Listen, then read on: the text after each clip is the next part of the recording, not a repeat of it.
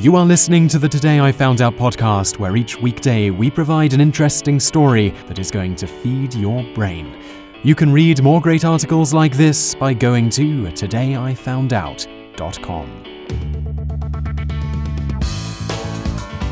Welcome to episode 14 of the Today I Found Out Daily Knowledge podcast with me, Simon Whistler, and in this episode you're going to learn about a chap called Adam Rayner, who is the only man in history to have been named a dwarf and then later in his life a giant by doctors. And in the bonus facts bit of this episode you're going to learn about the origin of the word giant. So without much further ado, let's get right into today's episode.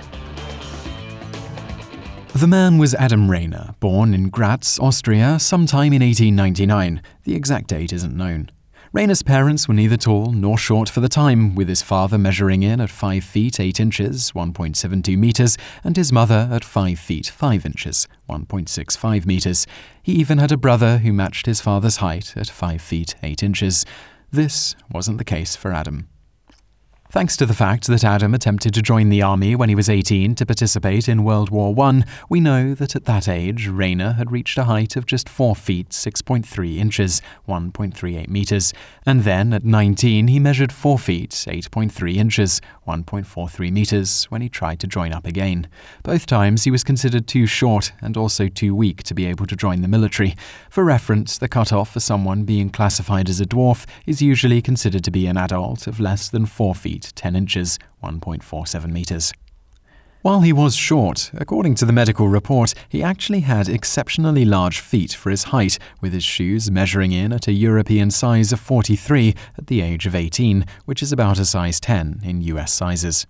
According to Rayner, by the time he hit 21, while still barely classified as a dwarf in height, his shoe size had gone up to a European size 53, which would be about a size 20 in the US. For reference, Shaquille O'Neal wears a size 22 to 23.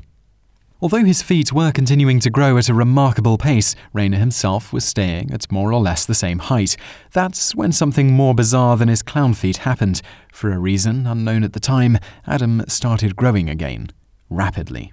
What must have initially seemed a blessing to the short Rayner soon turned into a curse. From his 21st birthday to his 32nd, Rayner grew from just under 4 feet 10 inches tall to 7 feet 2 inches tall, 1.47 meters to 2.18 meters. It should also be noted that his height would have been greater than this, except by his 26th birthday he started developing a severe spinal curve, which continued to progress as he grew. This, and later difficulty in eating, had the negative effect of leaving Rayner bedridden for the majority of the latter half of his life. If that wasn't bad enough, he also went blind in his right eye, and his vision diminished in his left. His hearing also started to go, and he became deaf in his left ear. So what caused this extreme shift in height? After a medical exam done by doctors F. Windholz and A. Mandel, they discovered a tumour on his pituitary gland which not only explained his rapid growth, but his partial blindness as well. As far as the growth is concerned, this tumour resulted in a condition known as acromegaly, where the pituitary gland produces excessive amounts of growth hormone during adulthood. His vision loss was due to the compression of his optic chiasm, which is where the right and left eye nerves cross near the pituitary gland.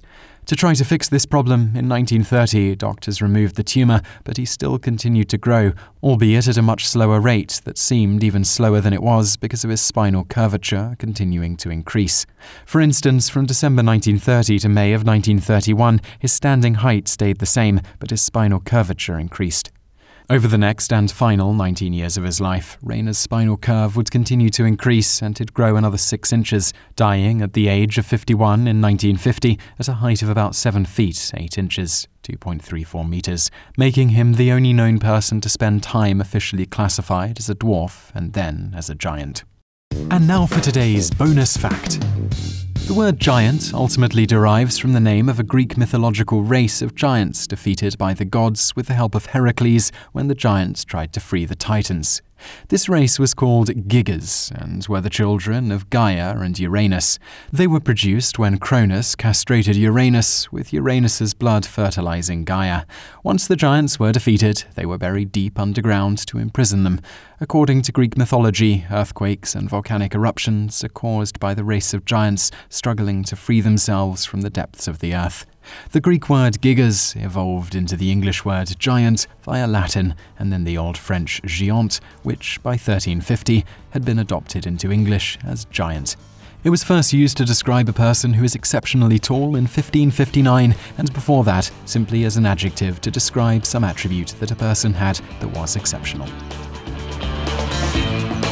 You just listened to the Today I Found Out daily podcast. This podcast is brought to you by todayifoundout.com and is produced by spokenmatter.com. To get more great content just like this, head on over to spokenmatter.com/todayifoundout, where you'll find our brand new 5-hour-long audiobook for just $5. And if that's not enough listening for you, Audible are the leading audiobook provider in the world with over 100,000 titles to choose from. Grab a free audiobook on us if you sign up today by going to todayifoundout.com/audible. Thanks for listening.